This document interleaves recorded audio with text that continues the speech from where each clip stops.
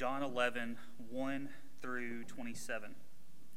Now a certain man was ill, Lazarus of Bethany, the village of Mary and her sister Martha. It was Mary who anointed the Lord with ointment and wiped his feet with her hair, whose brother Lazarus was ill. So the sisters sent to him, saying, Lord, he whom you love is ill. But when Jesus heard it, he said, This illness does not lead to death. It is for the glory of God, so that the Son of God may be glorified through it.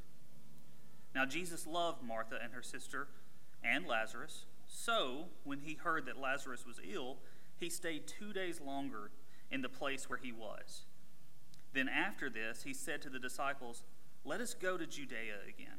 The disciples said to him, Rabbi, the Jews were just now seeking to stone you, and are you going there again? Jesus answered, Are there not 12 hours in the day? If anyone walks in the day, he does not stumble, because he sees the light of the world. But if anyone walks in the night, he stumbles, because the light is not in him. After saying these things, he said to them, Our friend Lazarus has fallen asleep, but I go to awaken him. The disciples said to him, Lord, if he's fallen asleep, he'll recover. Now Jesus had spoken of his death, but they thought that he meant taking rest and sleep. Then Jesus told them plainly, Lazarus has died, and for your sake I am glad that I was not there, so that you may believe. But let us go to him. So Thomas, called the twin, said to his fellow disciples, Let us also go, that we may die with him. Now when Jesus came, he found that Lazarus had already been in the tomb 4 days. Bethany was near Jerusalem, about 2 miles off, and many of the Jews had come to Martha and Mary to console them concerning their brother. So when Martha heard that Jesus was coming, she went and met him, but Mary remained seated in the house. Martha said to Jesus, Lord, if you had been here, my brother would not have died. But even now, I know that whatever you ask from God, God will give you. Jesus said to her, Your brother will rise again. Martha said to him, I know that he will rise again in the resurrection on the last day. Jesus said to her, I am the resurrection and the life. Whoever believes in me, though he die, yet shall he live. And everyone who lives and believes in me shall never die. Do you believe this? She said to him, Yes, Lord, I believe that you are the Christ, the Son of God, who is coming into the world. This is the word of the Lord. Thanks be to God. Amen. You can be seated. I want to invite you, if you haven't already, to take out a copy of God's Word and turn with me to John chapter 11. If you don't have a Bible with you, the scriptures will be on the screens behind me. But if you did bring one, I would invite you to get that out. When you came in, if you received a note sheet, you can get that out as well. If you did not receive a note sheet, but you really, really want one, we will afford you the awkwardness of getting up out of your seat and walking out to the lobby. There, the notes are out there. And there goes Corey, on cue. So if you would like notes, Corey may bring a few extras in just in case. So if you do want one, you can just less awkwardly raise your hand or finger and he'll bring it to you. And the notes, by the way, are just a guide for you. So they do not have every single word that I'm going to say, unfortunately, because if I just said the words there, we'd be out of here in about 5 minutes. But we'll be here a little bit longer than that. However, the notes will serve as a guide for you as we are walking through this text. We are continuing to look at the I am statements of Jesus from the Gospel of John. In the Gospel of John, John records Jesus 7 different times, offering statements about himself, self-claims, where he begins with this phrase, I am. So far, we've looked at Jesus saying in John chapter 6, I am the bread of life. And then the next week, we looked at John chapter 8, where Jesus says, I am the light of the world. And then the third week, we looked at John chapter 10, where Jesus says in the same passage, both, I am the door and I am the good shepherd. This morning, as James read for us, we're looking at Jesus' self-claim, I am the resurrection and the life. Now, why do we need to do this? Just as another reminder, we're spending time looking at these statements from Jesus because more than anything else, in this chaotic world, more than anything else, we need to make sure that we know the real Jesus. There are a lot of conceptions of Jesus out there. There are a lot of conceptions of Jesus in the church. There may be a lot of conceptions of Jesus within your own heart, ideas that you have about Jesus. And these are not so innocent. It's really important and it's really consequential because what you believe about Jesus will immediately dictate what you expect from Jesus. And if you are expecting Jesus to be something or do something that he is not or has not promised to do, your life will be one of disappointment. And you will become disillusioned with Christianity or the gospel or Jesus himself. So it is very important for us to know the real Jesus. Faith in the real Jesus saves us eternally and changes us gradually over time. Faith in a phony Jesus just fills the time. It does absolutely nothing for us except for help us get further and further away from the real Jesus. So we need the real Jesus, and the only way for us to see if our concept of Jesus aligns with reality is for us to come to these passages to see what Jesus says about himself. Jesus' claim to be the resurrection and the life offers us a better perspective on our lives in this world now, as well as a deep and specific hope for life after death. You see, one of the ways that Satan tempts us is by simple distraction. He wants to distract you. And do you know what he wants to distract you from? He wants to distract you from reality. From reality. Okay? We all have lots of problems in our lives. Lots of things going on, lots of decisions to make.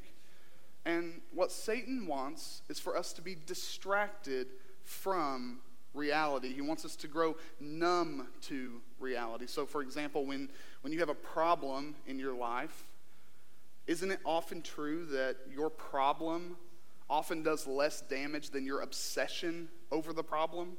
That becomes the focal point.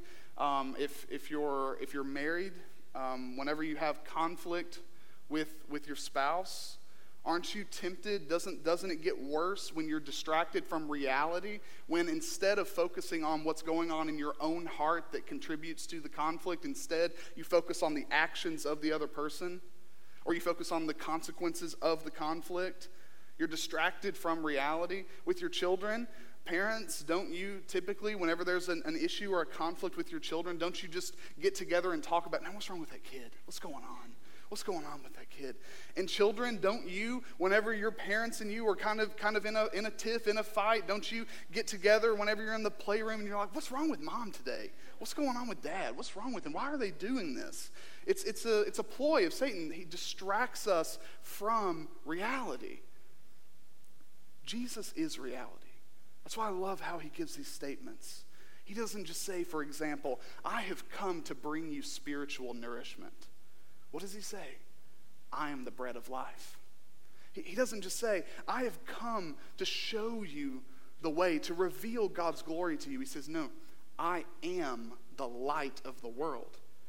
He doesn't just come and say, hey, look, if you want salvation, you got to come to me. He says, I'm the door, the only way into God's fold. He doesn't just say, I'm going to lead you through life. He says, I am the good shepherd.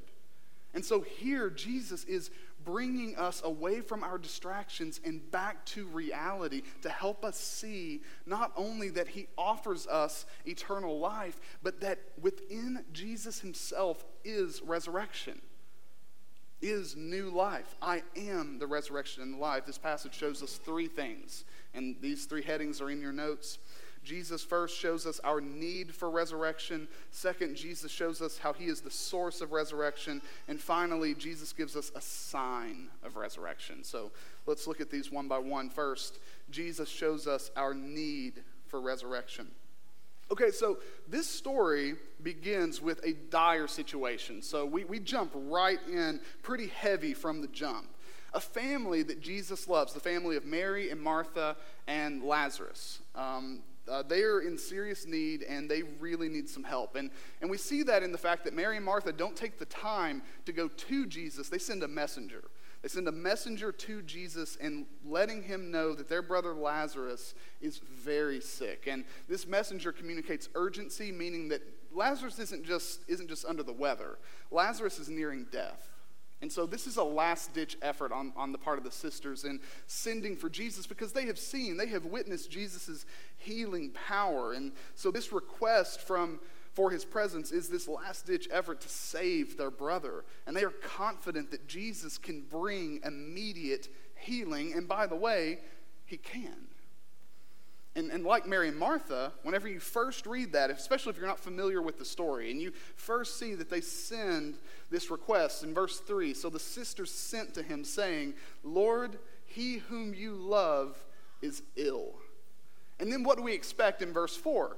In verse 4, we expect Jesus to say something like, "Oh my goodness, my dear friend Lazarus who is sick, get the disciples together, let's go. We got to go to Bethany right now. We have no time to waste. We have to get there so that I can heal him." And instead in verse 4, we're met with this. "But when Jesus heard it, he said, 'This illness does not lead to death. It is for the glory of God, so that the Son of God may be glorified through it.'" It sounds a little calloused. And then in verse 5, we get this statement from John, just in case you're worried about Jesus' heart in this moment.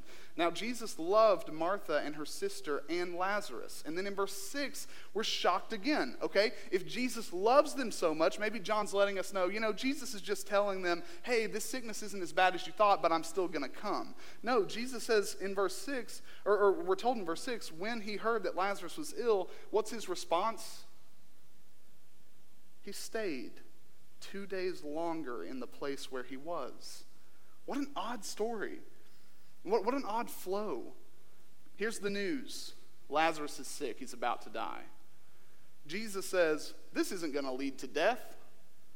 And then we're told Jesus loved this family and loved Lazarus.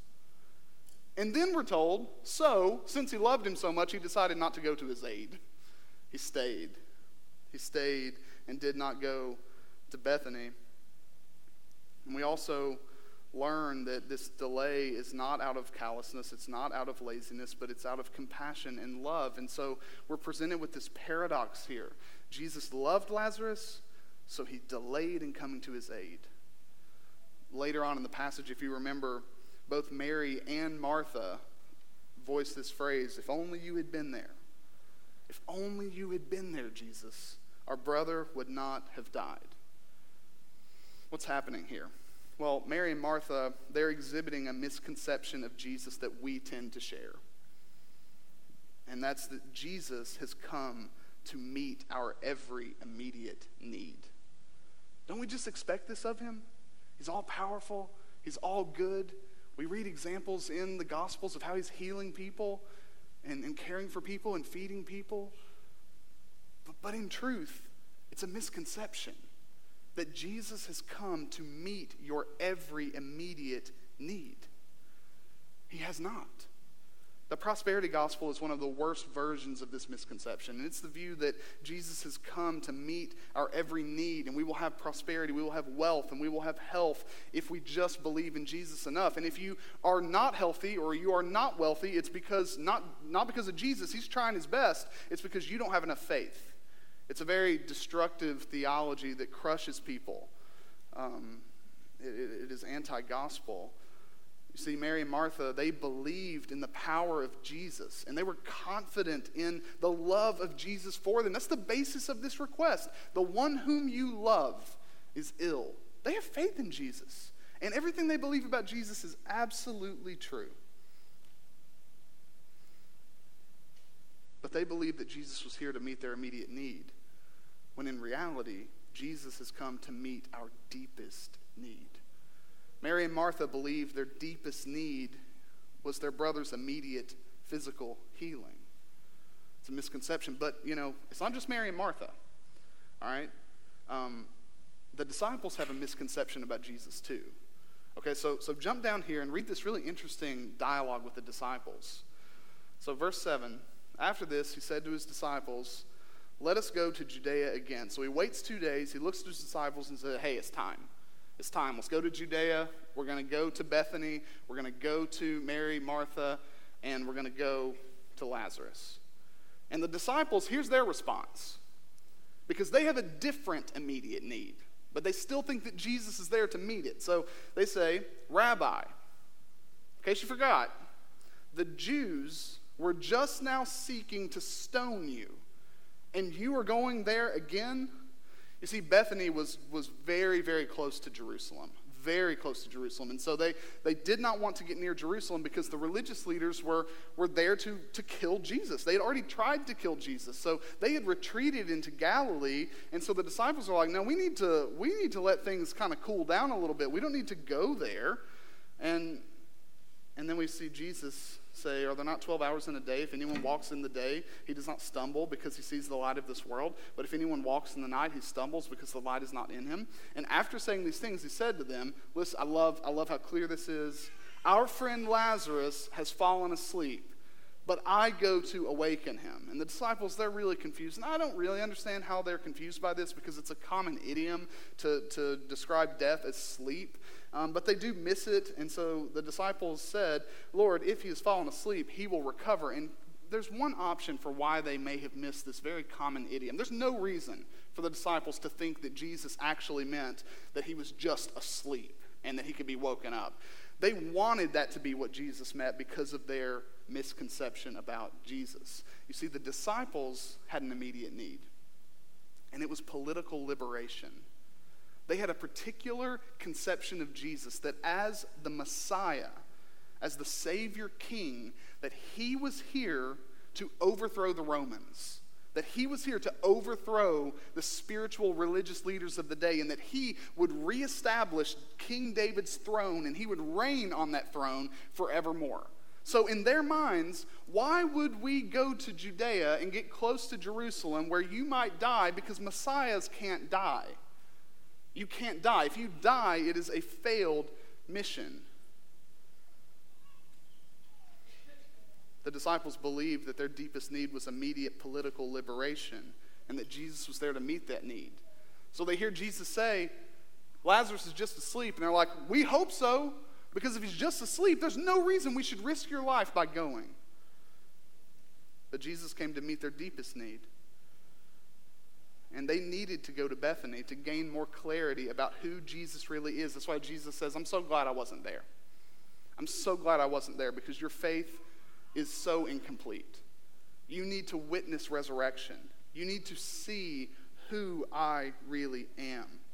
And you need to see that it is only through death and resurrection that I, as the Messiah, can be what you want me to be, the Savior of the world. Listen, we have a lot of needs. And a lot of us have a lot of immediate needs. We have physical health needs. We have emotional health needs. We have mental health needs. We face a lot of turmoil and hardship. And many of us have suffered in so many ways. And some of you have suffered in ways that I can't even begin to relate to. Our relationships, even if they're good right now, can weaken and they can break. The life that we have right now, it may not be the life that we always wanted.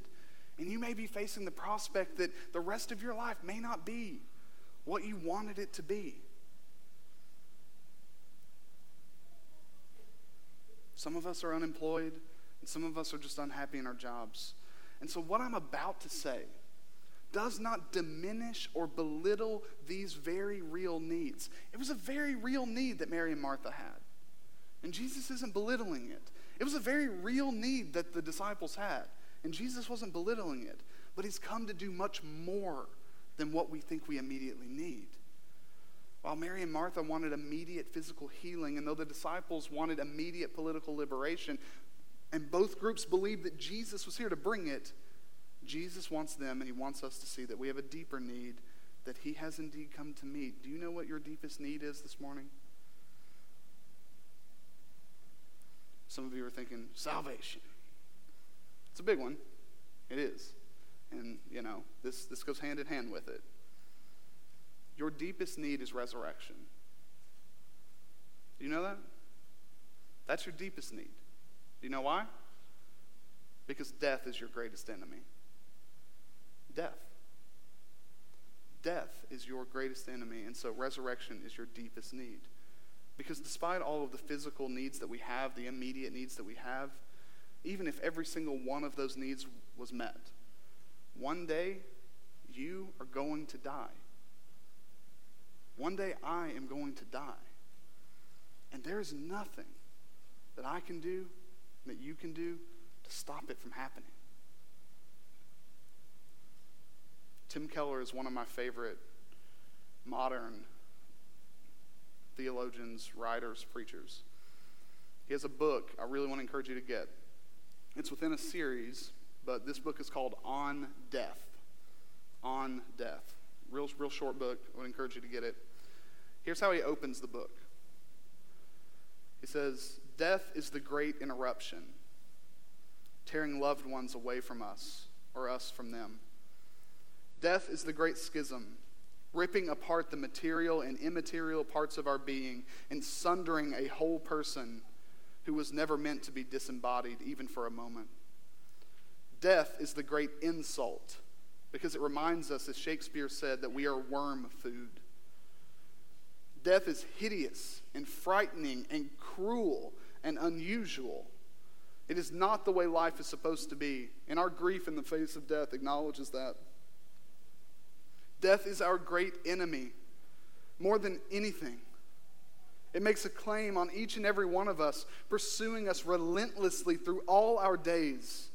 Modern people write and talk endlessly about love, especially romantic love, which eludes many.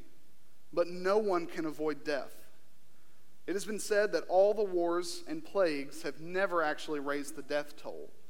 It has always been one for each and every person. Death is our greatest enemy, our deepest problem. It is something that every single person in this room, if Christ does not return beforehand, it is something that we will all face. Death takes, and in the words of the musical Hamilton, it takes and it takes and it takes and it takes. Death creates a dual sensation in our souls, which we groan in anguish and anger, but we also long for something more.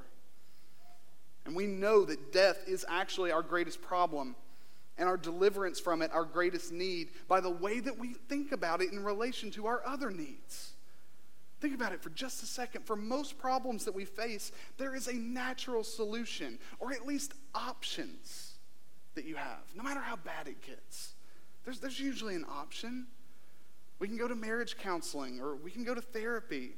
We can make connections to help us find a better job. We can go to the doctor. We can receive medication. Sometimes there's treatment. There always seems to be a way out. But what option do we have to save us from death that we could just think of on our own? Who do we turn to? Where do we go? When was the last time that you sat with this heavy reality that you are going to die? It's coming. And it's frightening because you don't know when. How frightening is that? To know something is without a doubt going to happen, but to have no clue when it's going to happen. We love to feel like we're in control. We have no control over that. We're at our most vulnerable when we think about death.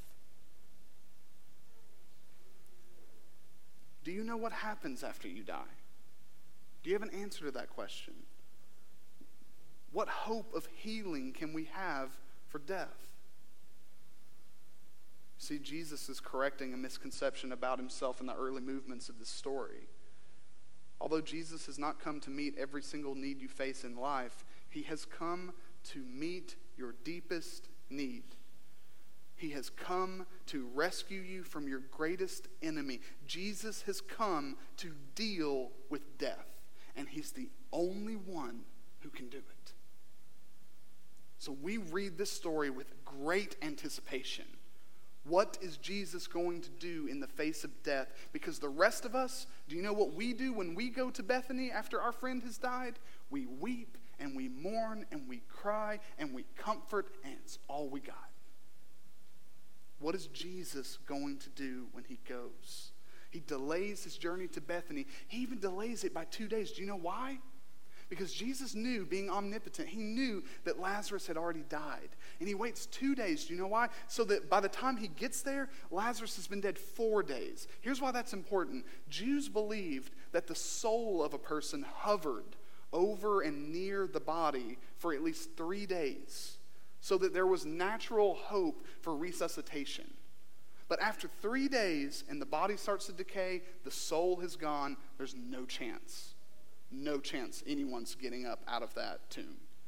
And so Jesus delays on purpose so it's clear to every single person there, Lazarus is dead. It's our deepest need, our deepest problem. How is he going to meet it? Point number 2. Here's how. Jesus shows us that he is the source of resurrection. Okay, so now fast forward. Jesus arrives in Bethany, and even when he's outside the city, Martha hears that he's near, and Martha, man, she's a gunner. She is a go-getter. She books it, and she gets out there to meet Jesus, to let him know before he even gets in, hey, I just want to let you know, my brother has died. And Martha explains that Lazarus is dead. She voices both frustration and faith in saying that if only Jesus had been there, her brother would not have died. And then Jesus, interestingly, responds to her and says, your brother will rise again. Your brother will rise again, verse 23. And then verse 24, Martha said back to him, I know, Lord. It's almost like, when the pastor's trying to comfort you after you've lost a loved one, and we're trying our best, and we give a theological comfort like that. Hey, listen, one day in the future, your husband, your son, your child, your friend will rise again. And you're just like, I know. They're there. Thank you for that. And so she agrees with him. Because Martha, as a Jew, had this hope of resurrection. In the Old Testament, there are concepts of resurrection. And so she believed that one day in the future, her brother would be raised from the dead, and that he would have a body again. So she just believes that Jesus is there to comfort her and tell her that. But in the words of D.A. Carson, here's what D.A. Carson has to say. Jesus' concern here is to divert Martha's focus from an abstract belief in what takes place on the last day to a personalized belief in him who alone can provide it. What Jesus wants his dear friend to see here is not just that she can grieve with hope, but that the reason she can grieve with hope is because Jesus himself is there. Martha doesn't just need theological comfort. She needs to see the person behind her hope. So what does Jesus do? He makes a claim. He makes a claim, and then he gives a promise. Let's look at both. So the claim in verse 25. Jesus said to her, I am the resurrection and the life. So that's the claim. Let's stop there. Martha had just said, Jesus, I'm confident. I know you are right. One day my brother's going to rise from the dead on the last day at the resurrection. And Jesus turns to her, and he looks at her, and he says, I'm the resurrection. I mean, can you imagine? Can you imagine being there and just knowing, like, you're sad, you're grieving, but I know one day in the future my brother's going to rise again. And he says, hey, right here, I am the resurrection. Resurrection power is in me. I am the source. Your brother, the only reason you can have that hope is because of me, because I am here. Jesus is essentially saying, I am the source of life after death. I am the fountain of new life. Lazarus can only be raised from the dead because Jesus is the resurrection. You and I can only be raised from the dead because Jesus is the resurrection. Now, what does this really mean for us? Well, if Jesus is the source for resurrection and life, then the only way that we can have resurrection and life is if we come to Jesus. See, it clarifies things for us. It clarifies who Jesus is. He isn't just one option among many. He isn't just a really powerful guy. He isn't just a really gifted teacher. Jesus is the source of resurrection. He is the source for life after death. You ask a number of people, what does it take to have eternal life? How does a person get to heaven?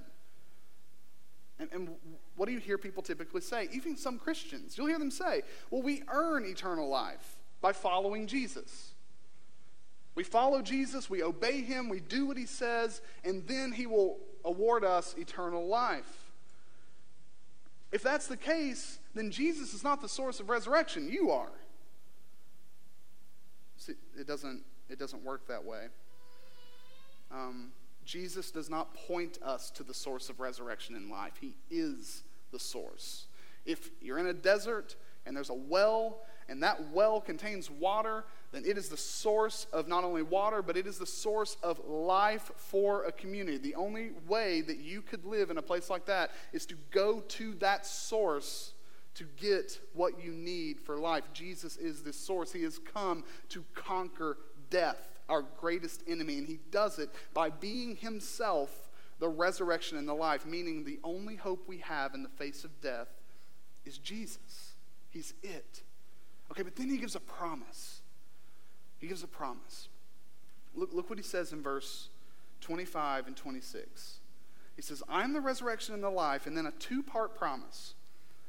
Part one, whoever believes in me, though he die, yet shall he live. Okay, in part two, and everyone who lives and believes in me shall never die.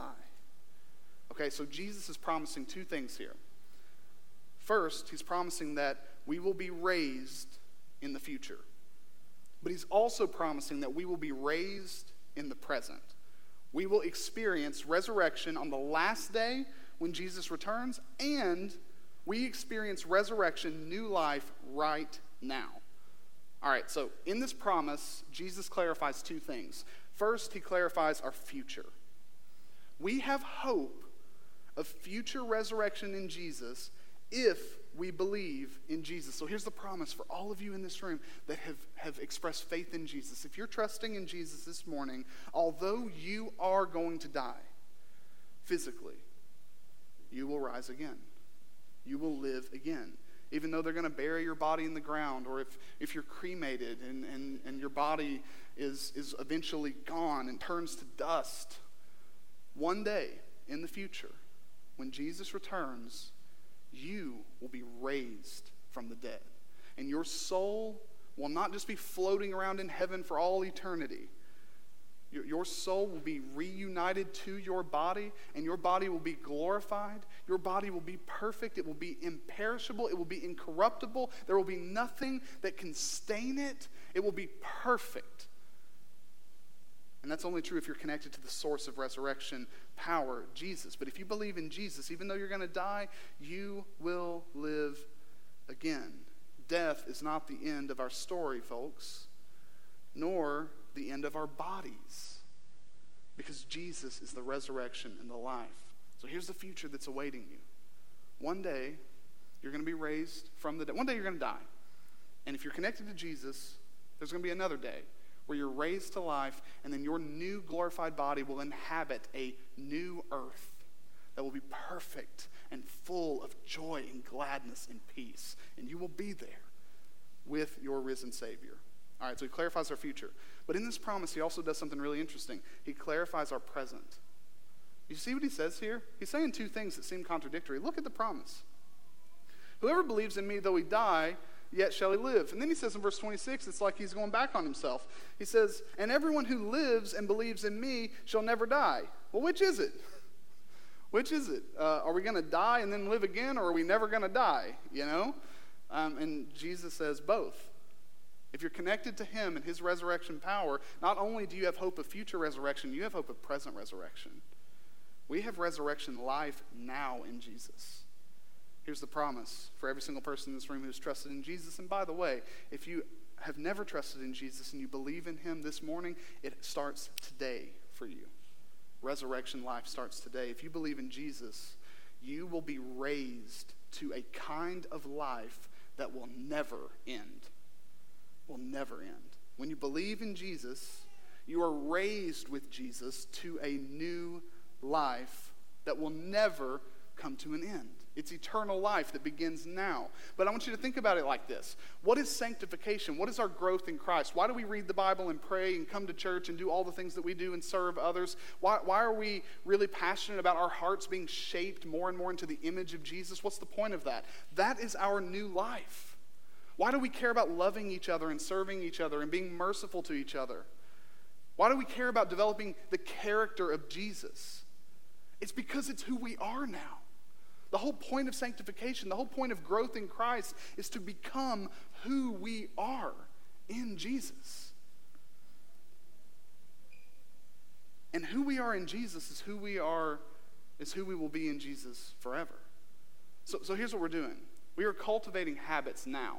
We are cultivating character now that will be our character only perfectly 10 billion years from now.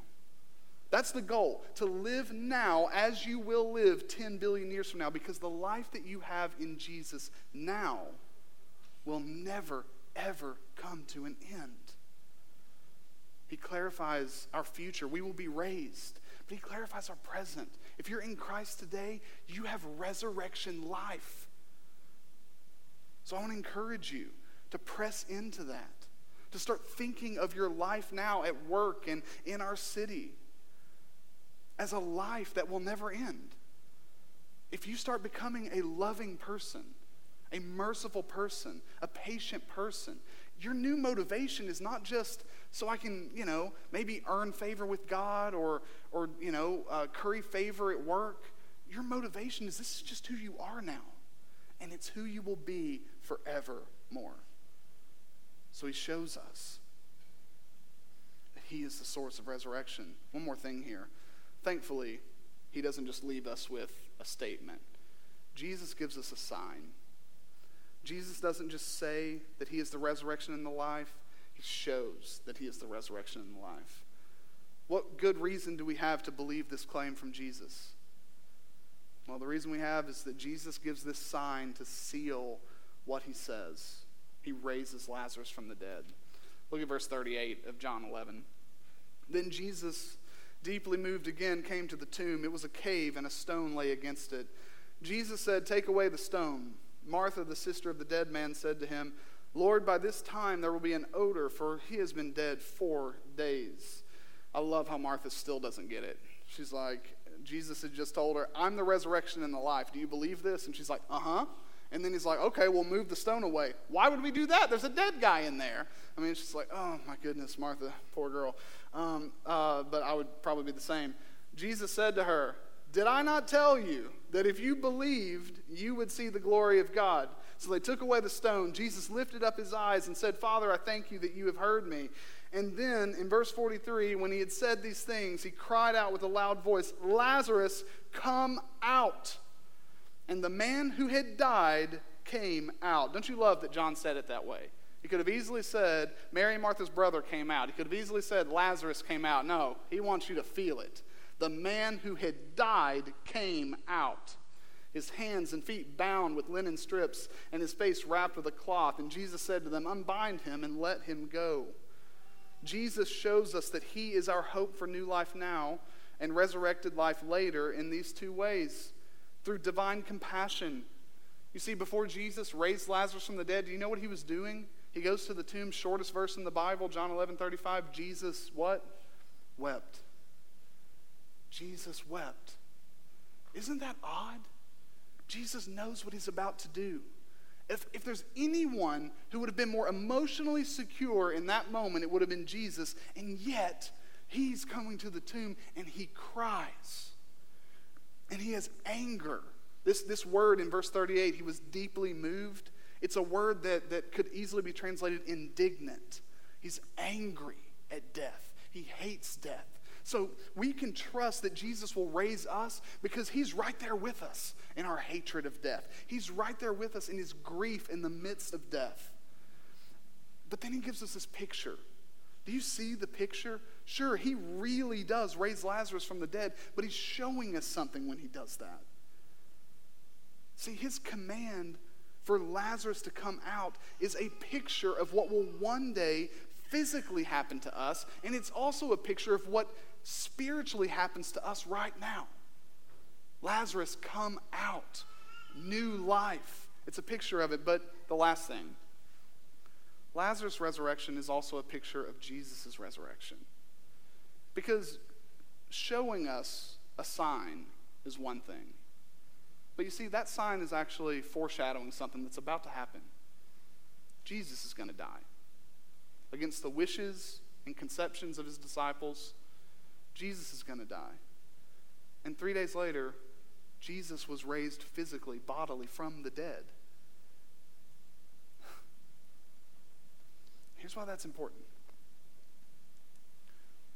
We have hope not just because Jesus said, I am the resurrection and the life. We have hope for new life now and life after death later because Jesus actually did die. He really died, and he was really buried, and he actually came back from the dead, and he was raised to new life. So he ultimately proves that he is the resurrection and the life by taking back the life that he had given. If you're in this room and you know Jesus, you can be confident today that you have eternal life that begins right now, one day will culminate in your bodily resurrection from the dead because Jesus is the resurrection and the life, and he himself was raised.